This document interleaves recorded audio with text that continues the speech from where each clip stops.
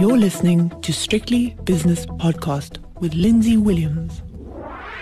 The JSE has opened its doors for another day, so it's time for the opening with myself, Lindsay Williams. Good morning. It's a really good morning as well after what happened in the States last night, which we'll come to in a moment.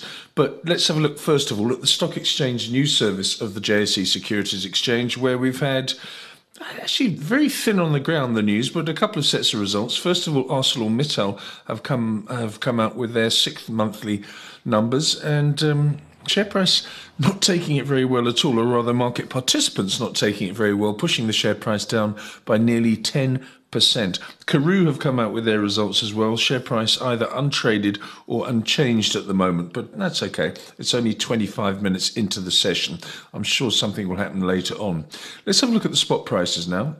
Because last night in the United States, the US Federal Reserve's Federal Open Market Committee raised interest rates by another really big increment, actually, 75 basis points. But, of course, the market was expected that. And I think what they liked about it, again, market participants, was the fact that there was some rhetoric afterwards. And I think it sort of indicates that the Fed are happy with the way things are going. The economy is going to slow down in terms of inflation, but continue going when it comes to job creation and GDP growth, etc. So the market went up.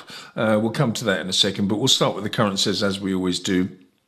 Dollar rand 16.75. British pound against the rand is 20.37. The euro rand is 17.07. Euro dollar 101.95, which is barely changed. Again, the market anticipating what the Fed did last night. British pound is on a bit of a charge. It's up 1.5% against the dollar at 121.65.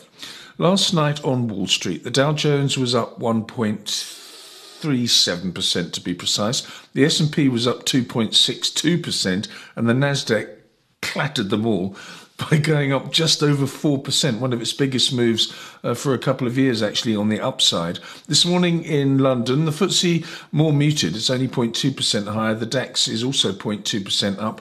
The CAC 40 in Paris is a 0.5% winner. Tokyo, moving to the Far East, is up 1/3%. The Shanghai index is 0.2% higher.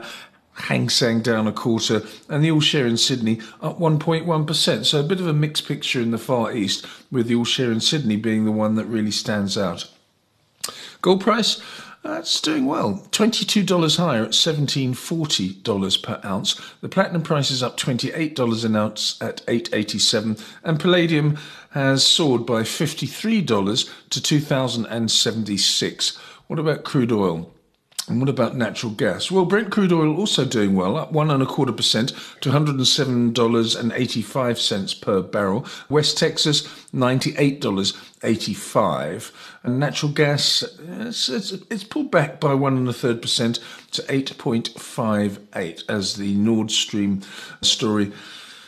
Let's have a look now at some of the early movers on the JSE after nearly half an hour of trading. I've got Alphamin up 5.25%, Hammerson up 4.75%. Anglo American PLC, after its results this week, has had a good session so far, up 4.4%. Thungela up 4.2%, and African Rainbow Minerals has rallied by just over 4%. On the downside, though, AB InBev down 2.75%. British American Tobacco, so drinking and smoking, not in favour today. British American Tobacco down 3/4. Pick and Pay down 2/3. Telcom has shed 2/3 as well, and Netcare has fallen by 0.6%. As for the indices, they look like this. Resources stocks doing the best, up 3.4%. Industrials up 2/3. Financial shares are 1.1% higher. The top 40 index, really good start, up just over 1.5% to 62,947.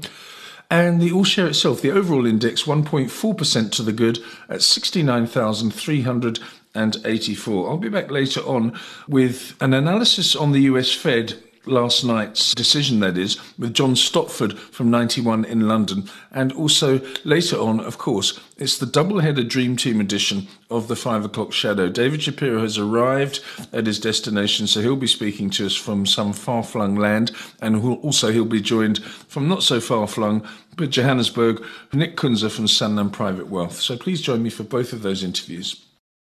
The views and opinions expressed in these podcasts are those of Lindsay Williams and various contributors and do not reflect the policy, position, or opinion of any other agency, organisation, employer, or company associated with strictlybusinesspodcast.com. Assumptions made on the analyses are not reflective of the position of any other entity other than the speaker or the author. And since we are critically thinking human beings, these views are always subject to change, revision, and rethinking at any time. Please do not hold us to them in perpetuity.